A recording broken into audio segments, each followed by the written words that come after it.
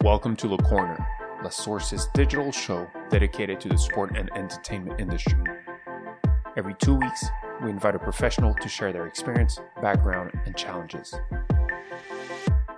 The sport industry moves fast, and having their insights is the best way to keep up to speed. Welcome to Le Corner.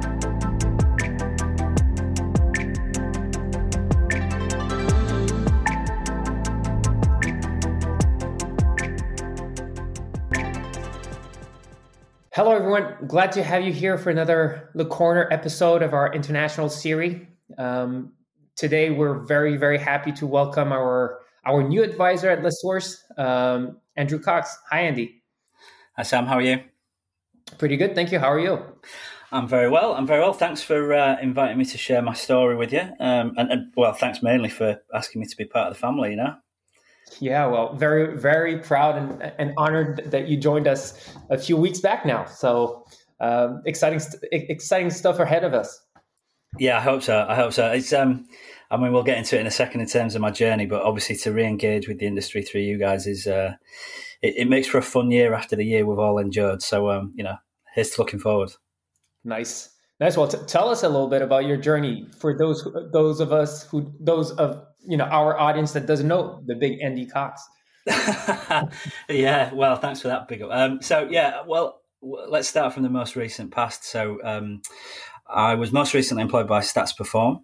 For those of you who don't know who Stats Perform are, the business I joined was a merger between Perform Content, which was a B2B content business, owned by DAZN, and Stats, which is a long-standing largely American sports data company. So those two companies came together through a merger. Both businesses owned by Vista Equity Partners, an American tech fund, private equity. So I was part of the exec board there for a short period of time, and prior to that, I was with the Perform business for 6 or 7 years. And really, my career story is, I guess, inextricably linked to Opta and sports data. So Opta was acquired by Perform in 2013. And through the period of ownership under Perform, I was managing director for Opta. And prior to that, I was director of strategic partnerships of that business when it was both when it was loss making and then when it started to make money. Yep. Yeah, interesting. And I realized preparing that meeting that Opta was actually created in 1996. And you're going to hate me for it, but I was 8. France hadn't won the World Cup. There were barely computers back then. Yeah, there was definitely computers. I was very slowly surfing the information superhighway in the 90s. I was definitely on the internet, but this will be lost on you from a generational point of view, but I was asking Jeeves rather than asking Google all my questions. Does that mean anything to you? Nope. So, okay, for my generation, they'll remember. But yeah, I mean, it's a good place to start actually, because obviously, if we think about my career for the last decade, it was Opta, and it was largely sports data. But I had a 10-year career before that, and sports data was always the golden thread. But I started out at the turn of the century, kind of .com boom bubble, and I learned a phenomenal amount in those early years, from an entrepreneurial perspective, from a business startup point of view.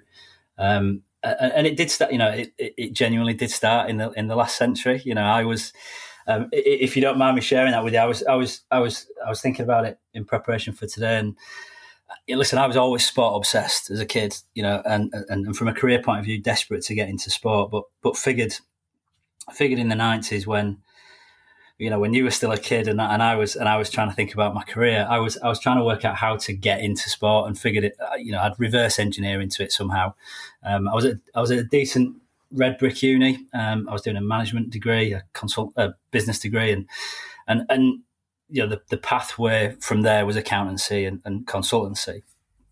And I guess as I was thinking about making that step after education, it would have felt, I guess we call it imposter syndrome now, but you go in to become a management or business consultant and you've not done any business, would have felt a little bit weird. So I was genuinely wanting to kind of get some work experience under my belt, but I wanted to get into sport, and you're trying to find a way in. And my story is a little bit of like fate and right place, right time. So the short version is, when I was at uni, the one thing I did to try and get a job after I left was I dropped a note to a guy who worked at IMG. And IMG, I don't think I ever knew who they were really. It was a friend of a friend who knew somebody, and I think we were even writing letters back then rather than emails to find out how to get a break into sport. And he shared some guidance, and it was useful, but it led to nothing. And then I finished uni. I went and did a few months in America, and when I came back, I bumped into a former professional footballer who I'd played football with as a 16-year-old. He was just retiring from a professional career, but he was playing amateur football, and he was working for a sports.com, a sports startup, which was known as sports.com. And this was in a backwater East Yorkshire town, which is where I was brought up. And he said, "Why don't you come in? We're basically collecting sports information from football matches. We're writing about sports. We're throwing it on websites." It's like a dream job for anybody coming out of school, right? It was a dream for me, for my parents, thinking, what turn is he taking here? It wasn't so much, but it was genuinely like something that I could just fall into while I plotted my next move. I went into that business. I spent 2 weeks in that company, and very quickly realised that whilst I was a freelance sports writer, producing some sports content, this business, this tiny company, had been acquired by a NASDAQ business in CBS Sportsline. It was their sort of foundational sports content agency that was going to allow them to launch websites throughout Europe. It was kind of part owned by Tiger Woods and Michael Jordan as part of the investment group, but ultimately one of the biggest shareholders was IMG. That's interesting. That there were investors from the sports industry such a while back. I felt like it was a more of a recent trend, and athletes in Europe are just getting to it, but it's actually comes back to the days of Tiger Woods and Michael Jordan. Well, it's always the Americans that we follow, right? So, it was still ultimately an American venture, and it was the American sports stars that were backing it. But yeah, it was the IMG connection. So having done next to nothing to try and get my foot into sport, and done the one thing through IMG, it then turned out that this business was the headquarters anyway was in Chiswick in London, in the IMG TWI offices. So right place, right time, knowing a couple of people, a great starting point for me. Nice, super interesting. And so from there, you moved on to Opta. Well, no, I had a period. I guess learning the ropes. Sports.com was a business that came and went in the blink of an eye. Within 2 years, a .com, but ultimately was creating lots of content. And the part of the business I was involved in was trying to license that content to third parties, as well as use that content for its own properties. So I got to learn very quickly about how the kind of sports content and ecosystem worked from a commercial point of view. Back then it was all about ad sales, media sales from a website publishing perspective.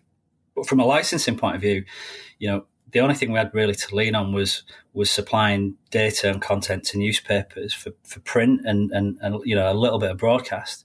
So, this company that I got involved in was really trying to, having acquired content and created content, it was really trying to find ways to monetize that content in any which way, shape, or form. And if you whistle through that 10-year period, the amount of digital change, or the digital revolution we all lived through then, from a content journey perspective, was incredible. One of the earliest sort of recollections I've got is maybe 2001. Mobile phones started to become a thing, a real thing in terms of text alerts and MMS alerts and WAP, for those of you that remember that. And the bottom line was, this was a new platform in which to sell content. Those premium rate text alerts that told you when PSG went ahead, or Man United, they generated, for the time, like an incredible amount of money for the service providers, and they needed fast real-time data. So So linking that back to the type of content we were creating, I mean, that's my first, I guess, real deep dive into the value of sports data. And then from there, I moved sports.com. One last thing about sports.com, there was a couple of guys in that business who I didn't work with at the time, but there's a guy called Aidan Cooney who went on to be the main founder for Opta, or the Opta that we know today. And actually Mark Locke and Alistair Flutter, who are guys associated to Genius Sports Group, they were both in the sports.com business as well. So, an interesting alumni to interesting team out there for back in the days. Yeah, well, considering we were ostensibly a sports data business, we all gravitated to that field. So then one thing that's very interesting about what you're saying, you've always been in the industry of creating one piece of content one time and selling it multiple times. Yeah. I mean, we used to joke about it actually, that even 10, 15 years on, a lot of the time the data that you're selling or you're packaging or propositioning around is still the same content that it was 20 years ago. So Opta, is known for creating a unique brand of performance data, and that's something that set it apart from its peers, and still now from a data quality and depth perspective, it did before many others. But actually, when it came down to it, oftentimes it was still the live scores, it was still the score, it was still the top level information that was the starting point for anyone's investment in data. And you might just be packaging that same content up, but with a very different use case in mind, whether it's for betting or performance analysis or for, media, general news. So, definitely about scale, definitely about trying to, make the content you create work as hard as possible. Yeah. And so that's also super interesting because originally the Opta founding team, even you guys joining in later, but the passion wasn't about the data necessarily like people might have thought about. It was about seeing an opportunity that something was undersold and that could be sold in multiple ways. Yeah. I was going to say, I wouldn't want to do the guys that founded Opta a disservice because they were absolutely passionate about the data, and we'll go on to kind of how they started out and ultimately kind of created the business that they did. But for me, I mean, it was there was a method of collecting data which was very manual, and telephones at events, supplying content, copy takers, listening to a reporter and keying it into your computer. But obviously technology, both in terms of how that information was communicated was evolving and changing. And it was less about, for us, or certainly me within that 10-year period, 2000, 2010, it was, we can create new content quicker, faster, deliver it, through feeds in ways that we hadn't been able to do before. We can chunk it down. We used to say that in the past, in the 90s, it was all about like one single feed and the customer had to extract what they wanted. We were able to chop up the content in lots of different ways, but we were essentially taking the same content and just trying to make it work hard and finding new use cases. That is different to Opta. I mean, Opta, started out by going, right, look, there's just a better way and of collecting data in terms of the depth, which will create new stories, which will create new content. And that's the journey they went on. Great. And so you actually came in, so there were people passionate about data. You had an idea of how to sell the actual content and actually organize it in such a way that it had created more value and was better for the end user. So you actually brought the real business aspect of things to the data industry. Would that be fair to say? Yeah. I mean, myself amongst others, the Opta business, the short version of their sort of foundation was Opta in the UK initially was an index. So it was a Sky-owned business. The first kind of use of that content that Opta was collecting was a very arbitrary rank of footballers and performance measurements, and it was a sponsorship model, if I remember. Carling, as a beer brand in the UK, would sponsor the Carling Opta Index, and I think Orange for rugby, the Orange Opta Index.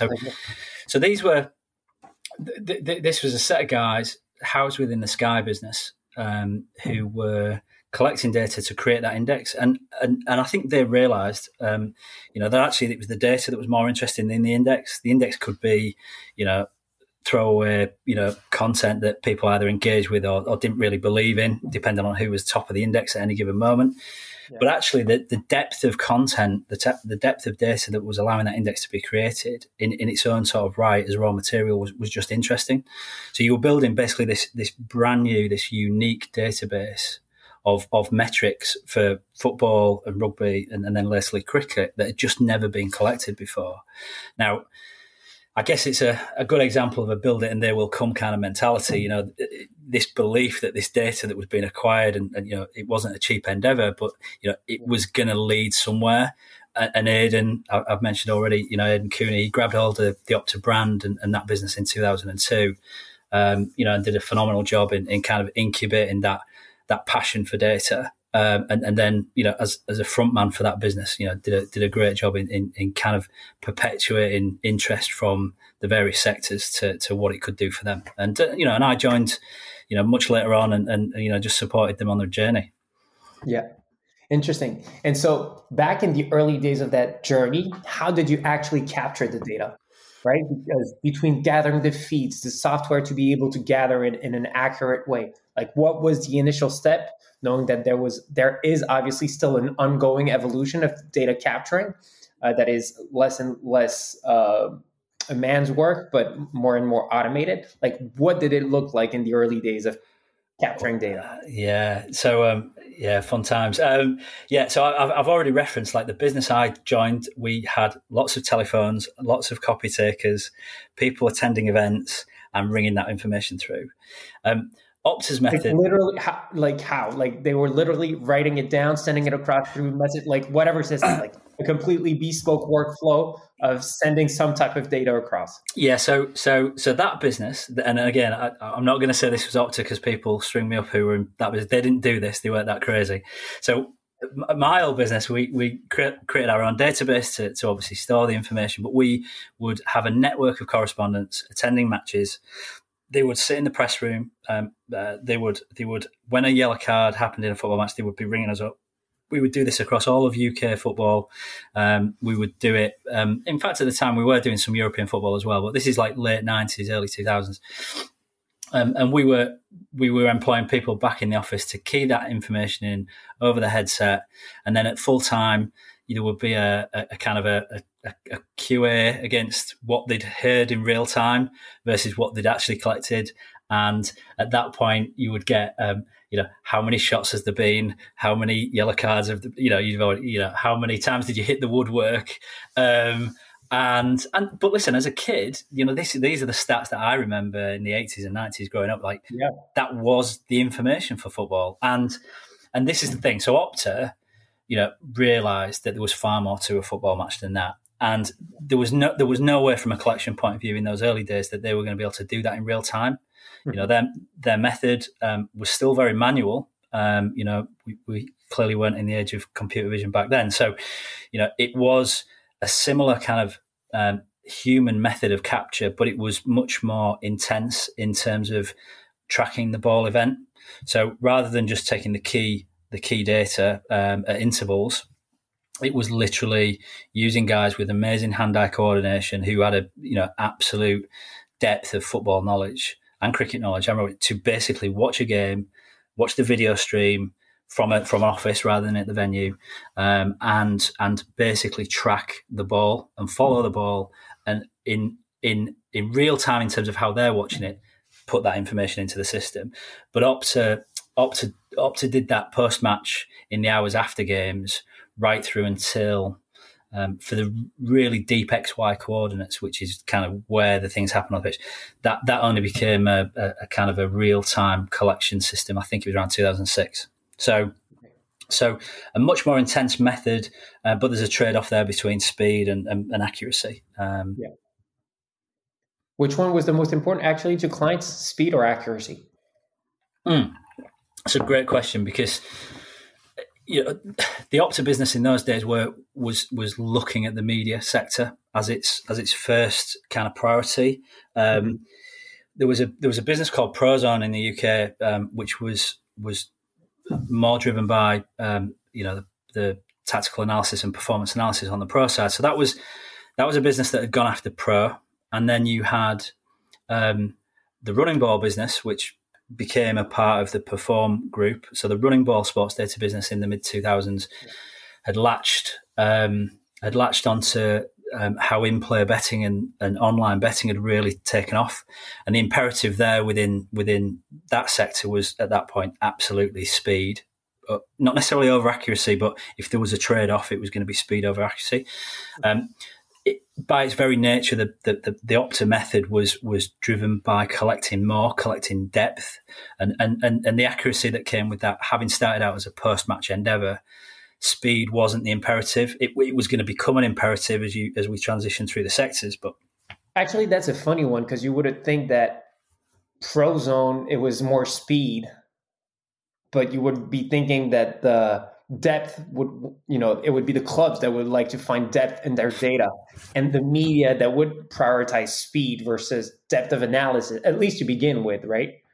Well, Prozone as a separate company, they were collecting deep data, but arguably not as deep as Opta, and a lot of their thinking as a provider was layers of software and provision over the top to help the clubs. I mean, the clubs, we'll come on to it, I'm sure, in football and certain other sports, haven't really invested in data and analytics even until the last decade, really. And even back then, actually, I remember that the rugby teams and rugby generally was, to me, it felt more advanced than football in terms of its data endeavours. So Prozone were focusing on depth, but thinking more about solutions for the pro market, and not really thinking about how that data could manifest itself into media.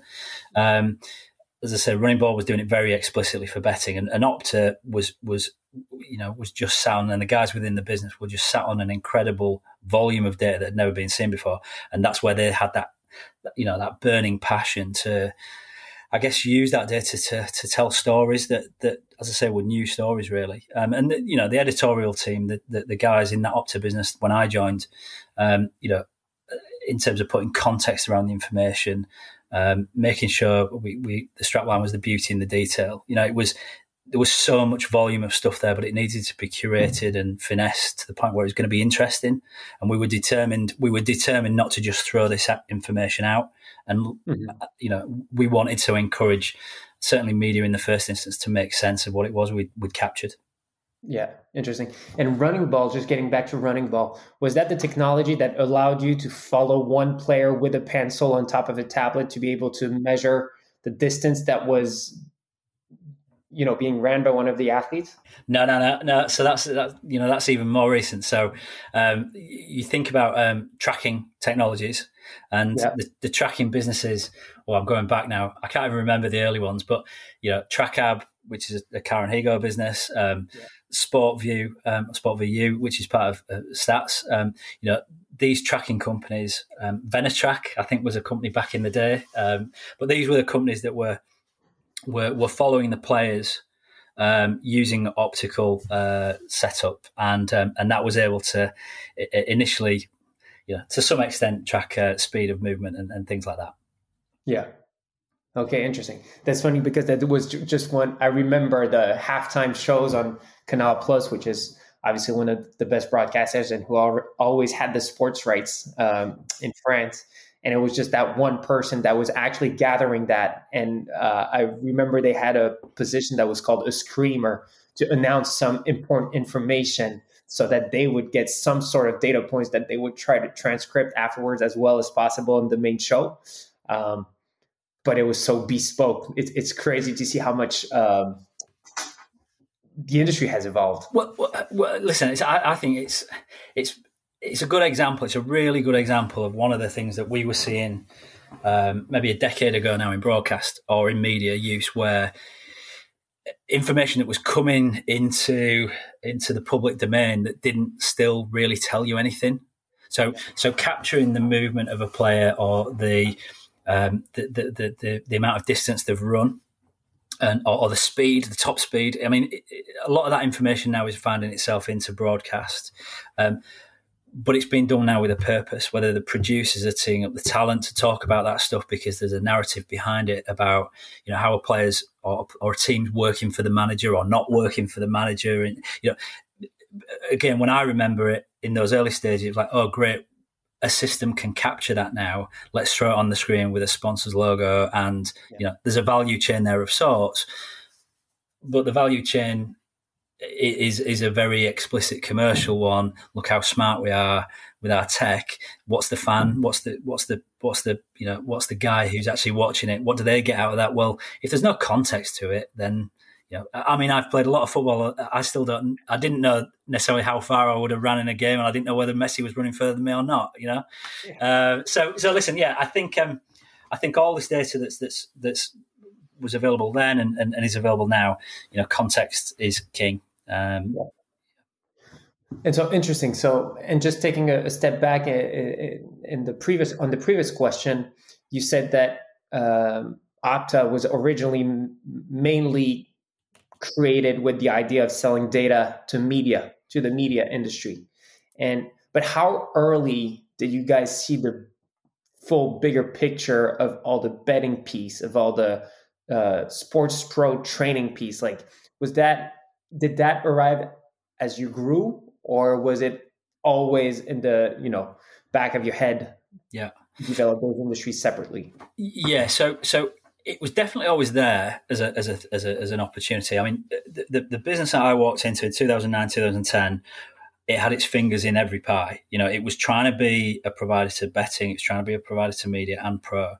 It was, as I said, the default position of what it was trying to do in terms of the editorial team and the marketing team. They were focusing in on media, but it didn't mean to say that commercially, as you're a small-ish business, you're trying to find your place, and you are going to try and branch out into these other sectors that you knew wanted the data, but you didn't necessarily have the machine behind you supporting that. So it was left to people like myself commercially and others to go, well, we've got this information for betting, but we don't quite know how to position and sell what we've got to that sector. So betting as a great example.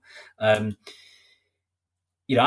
remember we were trying to talk to bookmakers about this amazing deep data that we had that we were then collecting in real time, but essentially trying to sell that to an industry that already had what it needed from a speed point of view from Running Ball and a couple of others at the time. Like inherently the product wasn't fit for purpose, but we were obsessed at the time with capturing some of that betting dollar and looking at it and go, well, what can we do with our business to make a success of ourselves in that industry? And it seemed like we were trying to be something we weren't in a way that was going to undermine everything else. So to actually compete for that in that space, we were going to need to make our entire collection system and operation much, much quicker. And that just wasn't feasible back then. But we had stuff that others didn't. So we had data for modeling. And what I mean by that is, when you are creating prices or you are trying to, if you're in a trading room within a bookmaker, you were trying to make sure that, you've got your best possible odds and you're making as much margin as you can. Like the data that we had was telling a story of a game. So smart guys, analytical guys could get a hold of that rich history in the database and say, well, look, maybe in real time, the outcome of this game is more likely to go this way than that way. And they were, for me, they were first real group of analysts that were using our data for commercial gain in terms of that use case. So having realised what it was we could offer to that sector, once you then flip the narrative of our sales prop into it's about that and it's about modelling, and actually even then 10 years ago we were talking to the bookies about player prop markets and player versus player betting, which again we see now. It's great that a decade having sort of pushed it, it's now happening to the masses. But yeah, so we definitely wanted to play in each sector. We were definitely most successful in media back then. The pro side of it, just to touch on that, I mean we did that slightly differently. So Opta Pro is a subsidiary within the Opta business, and we created that very separate enterprise within the group because having created a media brand, the Opta brand is something that was kind of synonymous with media, and fans of football started to pick up on the Opta brand, but the credibility that it didn't have in Pro was a problem. So, the Pro guys at that time, or the guys who we were trying to sell to within the football clubs, would often, I think of it as a kind of a throwaway media play thing rather than something that would help them do their jobs, buy players, do analysis, tactical. So we just had to think outside the box in terms of how we attack that market. So we, as I say, we separated out a group of guys who were absolutely embedded within the pro world, and we sort of went one step further as well. So often Opta would just be a raw material provider and an ingredient brand, if you like, and we would let the market evolve products and solutions over the top of the content. With Pro, we decided that both to accelerate the opportunity for ourselves, but also to get the buy-in we needed to build some of those products ourselves. So we built some more tools and things like that.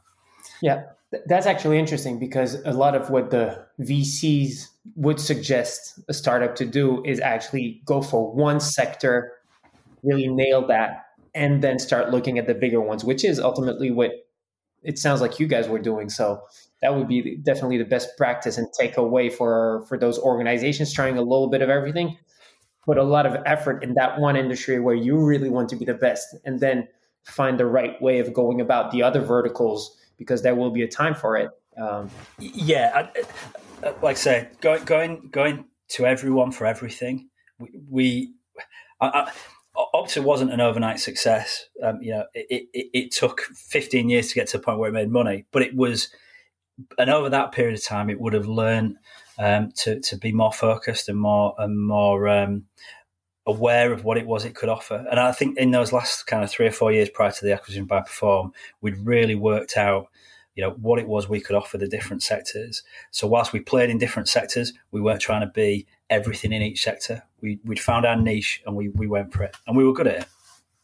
It's crazy. And that's a good point because I wasn't doing the math properly, but it did take 15 years for Opta to be a proper business because Opta really boomed in 2010, 2011. Yeah, there was a kind of a tipping point around then, and I do think it was the momentum that the business had built itself, in many ways, but also, the direction of travel for data, generally in life, from being something that was a bit geeky and a bit nerdy to something that clearly had a huge amount of value. That wind of change was blowing through. You had the Moneyball thing, which for those of us that lived through that, we say that a little bit hesitantly now because the Moneyball thing absolutely mattered in the context of people seeing and understanding what the opportunity through data was, but that wasn't in itself a eureka moment certainly for football or European sports. So there was a few things. I think actually one other thing I remember the guy saying at the time was the 2010 World Cup was a bit of a watershed because at that point social media had really started to really take a hold. And I think for sports fans and people who wanted to comment on sport and data generally, they were looking at what media was doing in the mainstream. And it wasn't some of the analysis and some of the graphical visualizations that you could then tell through data. None of that was really coming into mainstream media. But you had this real groundswell, almost like a think tank through the Twitterati and that group of people who really could, I guess, have a bit more of an opinion and a vision that they could express and air. And it sort of supported what we were saying as a B2B company going like, look, hey, media, you can do more than you are at the minute. And, let us help you on that journey. So yeah, that was kind of a bit of a watershed around that time. Yeah. And so there's obviously the traction you built for yourself, the maturity of the sport and the media industry, and obviously social media, allowing everybody to have access to a lot of information, push the limits of what had to be told on television, on air, because otherwise everybody became knowers versus only the anchor people actually knew about the sport extensively because they had access to that information. But beyond that, what is the element you would say made Opta successful that maybe people don't see as much, but that was a key ingredient in the way in what drove the further success, the future success? Yeah. So yeah, I mean, the story that often gets told with Opta is that story of contextualizing the data, and Opta Joe as a thing, as an entity in its own right. I mean, that was a great move by the guys. Again, I don't know if it was necessarily expected to do as well as it did when we started throwing. I mean, we were throwing basically stats that we had lying around not being used on the on Twitter, and it took on a life of its own. So that everyone kind of gets that and knows that about Opta. I mean, thinking about it, I'm slightly biased because I come at it from a commercial point of view, but the growth that Opta experienced from first starting to make money through to selling the business as part of Perform in 2019, like we quadrupled revenues under the Perform ownership. I think we went from around. I think we had maybe kind of 10 up to 10 customers in those early days that were maybe spending $100,000 a year. By the time we sold the business, there was 100 of those, and some spending seven figures.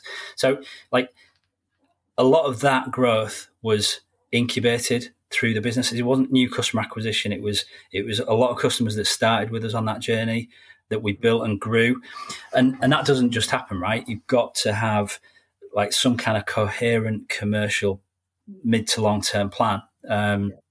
And I think the commercial guys in the business, and when I say the commercial guys, I don't just mean the sales team, because everybody was selling, in their own way. But the way in which the teams worked together in that period pre-Perform was great in terms of building that momentum and putting things in place that would allow us to unlock future growth. And then obviously when you went into Perform, it was just a much bigger organisation, a much more fast-paced agenda generally, but no quota was given to sales guys in terms of showing growth and whatever, and to do that in a way that had to work alongside lots of other commercial opportunities that Perform had. The commercial successes of the guys was really important. Clearly, it's a funny thing because Opta wasn't necessarily sold that extensively as a big sales organization, but more on an organization that capitalized on using the data right. But you guys did put all the ingredients of making it successful. So good account management to grow the actual accounts that were important, but also growth in volume of customers, which is hard to actually pair both.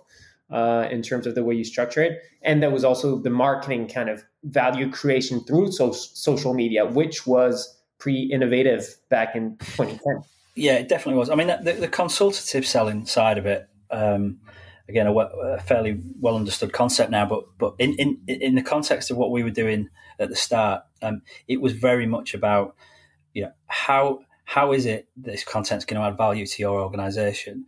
And if you are dealing with something that's new, that's unproven, as we were, sports content, content is king, was well known and understood, but not necessarily our content. Our content was niche data that people, like 2010, we were questioning whether we should be collecting passes live in a football match because no one was using it. Could you imagine like what the football data world would look like 10 years on had we not carried on doing it? Like we knew that there would be a use for that visually and whatever. So, but you had to go into organisations and sell that vision. And I just remember, while we're on the point of kind of where you unlock that commercial success, like often you would think that the way to go in would be to talk about amazing kind of front end uses for the content that end users would engage in.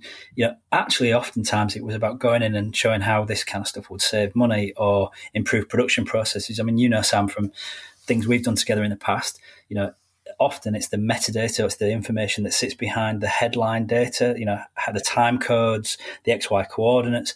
These are all things that unlock product innovation opportunities for end users. Yep. But you need to be quite intimate as a sales guys with what that vision could be, and then impart that on your customer base. So yeah, it was a really important step for the business to be able to sort of educate our own guys to be able to go out and tell that story. Yeah, that market education is definitely something that's important for all industries. And so now that you're out of the business for a year, what do you miss about it? And what do you not miss, actually, also? Oh, yeah.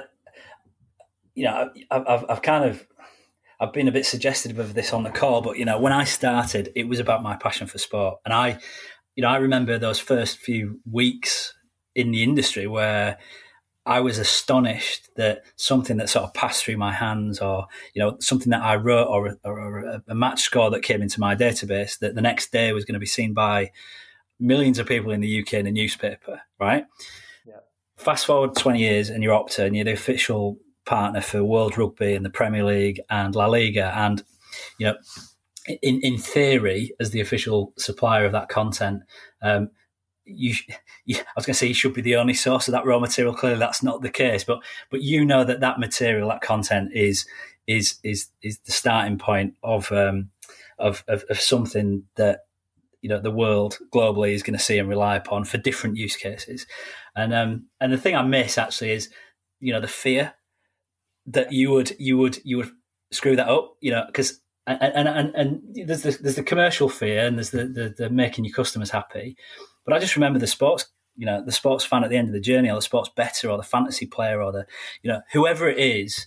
It's such an important part of society, right? Sport. So that responsibility and that accountability to people's enjoyment, whatever, that's something where, when I've sat this year, particularly kind of on the sidelines looking in and seeing how important that has been to bringing some normality back, knowing that you're a key part of that is, say, if you work for Sky or you work for Google, you are showcasing that to a huge audience, but it's just your audience. When you're the source for all of those big players, it's a fairly big pressure cooker that you're in. So I missed that, and I also really enjoyed it. Yeah. But it is also nice. Like mentioning Google in that, I don't feel like, I don't know, but there's probably very few people inside Google that actually feel like they're bringing a change at the Google level kind of things. Whereas I'm pretty sure at the Opta and then Stats Perform level, that sense of ownership of that data must be so much bigger than that feel of belonging of being in a huge group like Google. Yeah, well, maybe. I mean, the time that I work with the Google guys, they care about what they're putting out there, and a business like that, and not just Google, but a few others. I mean, you get a real sense of that global necessity for what we did, because if you think about it, again, the methods that we employ, inevitably you start, with the premier blue ribbon events in terms of your collection depth and coverage, and then over many years you start to bring that to the long tail of sport and long tail of competitions. But when you work with a company like a Google or an ESPN or any of those truly global organizations, you've got to pay as much attention to a remote league in Asia as you do to the Premier League in terms of their audience. It matters just as much to them, and they kept us honest. When it came to making sure that we could show equity across the range of sports that we covered. So I like I say, I miss all those things. But I also I've enjoyed being able to sort of just watch sport on a Saturday afternoon and not have the fear that something might go right. Yeah, that monitoring piece of our lives. Yep. Yeah. Definitely. That's a funny thing with live. Like now we're live every Sunday night on Canal Plus, and it's kind of like I'm enjoying the match, but also checking every step of the way that it's working on every device. Yes. Nice. And so data got you excited for the last 10 to 15 years. What's exciting to you with the upcoming 15 ones? Well, I think I've said this to you before. I think we're kind of at the end of the beginning. If that makes some sense, and I'll try and explain it a little bit. I think a lot of what has allowed data to get to this point in terms of the collection method and the technologies and the infrastructure, I think has been great. And obviously, Opta and other companies have done a phenomenal job with what has been possible. But we talked a little bit, I mentioned fleetingly computer vision and other methods of capturing data, be that wearable, information, derived information, biometric information. Listen, the point is there's a whole heap of data out there across every sport that's just not being captured. Or if it is being captured, it's not quite fit for purpose for the use cases that let's call them the more traditional methods are able to do. But that will evolve and that will change.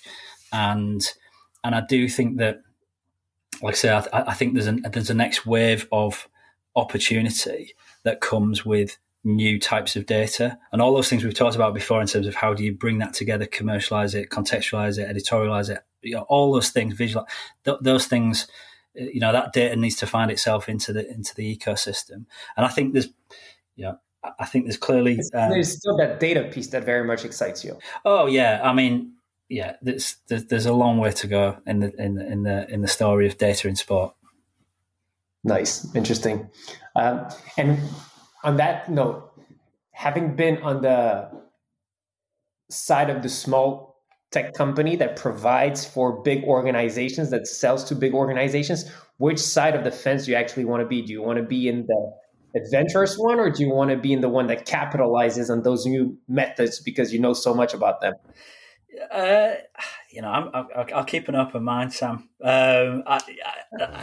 Listen, you can probably tell. I enjoy that kind of pioneering, entrepreneurial phase of opportunity and growth. The bigger organisations, being part of Perform, where you can, or DAZN in the end, where you can go into any rights holder and talk about your agenda without having to kind of do the hard yards to earn the right to be in that room.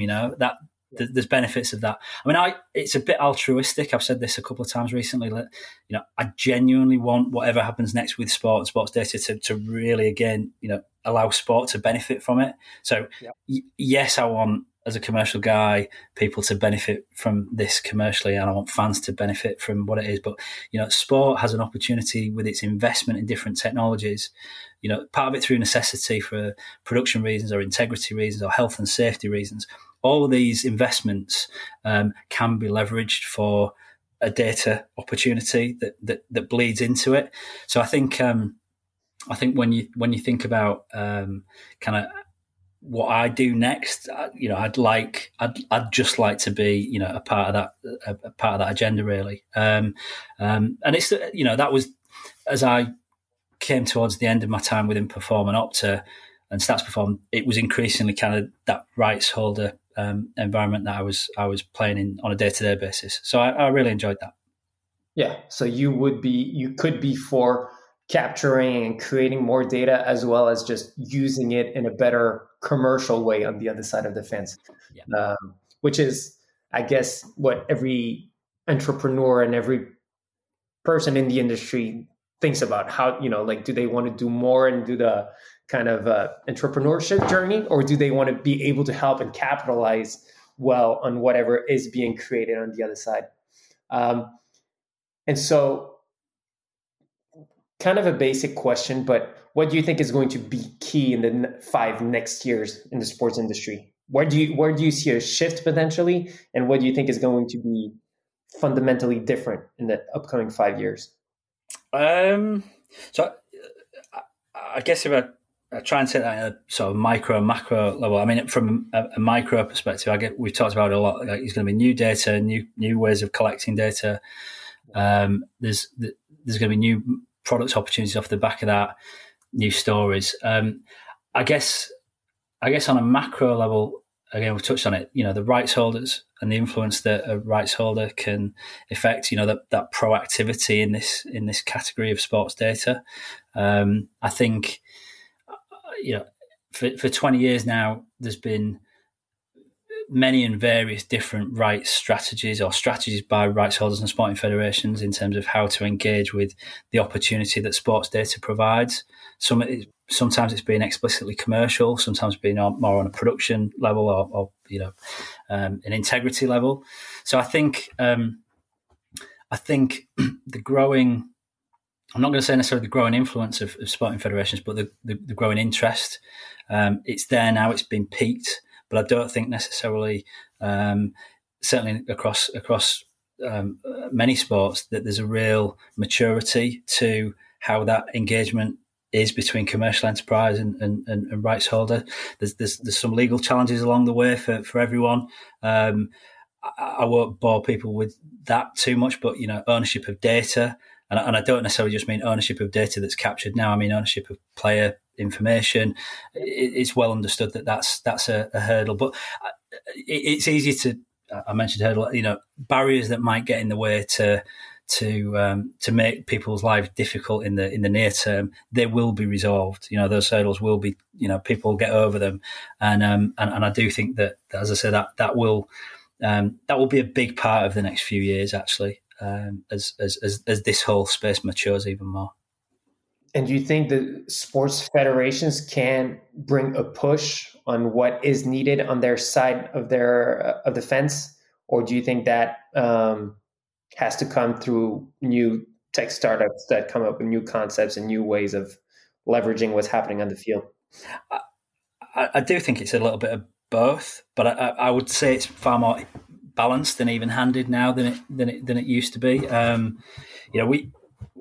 You mentioned to me the other day, I think that often the rights holders of the Sporting Federation move particularly slowly relative to the startups, and that's obvious, right? But I do think there's been that influx over recent past. When you've been around like I have, you've seen the dynamic of some of those organisations change, and the profile of some of the guys involved within sporting federations, whether it's through digital transformation or just looking across sort of the new wave of broadcasters and bringing people like that into bringing people from outside of sport into sporting federations has definitely created some entrepreneurial spirit there that perhaps wasn't there before at times. And again, if you look to the US, think about how those sports have truly engaged with the betting industry in the last few years as a consequence of regulatory change. That is pretty symptomatic, I think, of how rights holders around the world should be thinking. Not just, I don't mean like, look, it's just about betting, but having a real awareness of the value that is created from their sport. Whether it's their data or whether it's the commercial enterprise data, that we can have that debate another time. But the point is that there's a value a value chain there that's well understood now by the rights holders, and I think their engagement in that and their activity in that will continue to grow and grow. Yeah, that's a tough one because European organizations are definitely moving slower or waiting for the US to move before moving also on their side, and in parallel, the NBA, which is probably the most advanced organizations in terms of rights distribution, internationalization, value they're creating around the data, and just the global marketing effort done around the league. And yet Adam Silver is still saying that the way NBA is consumed still looks like black and white TV when he looks at Twitch and those type of organizations. So it's kind of like, you're optimistic, and when you look back, you do see a lot of evolution between 10 years ago and now. But when you're living it, you feel like there could definitely be an extra push by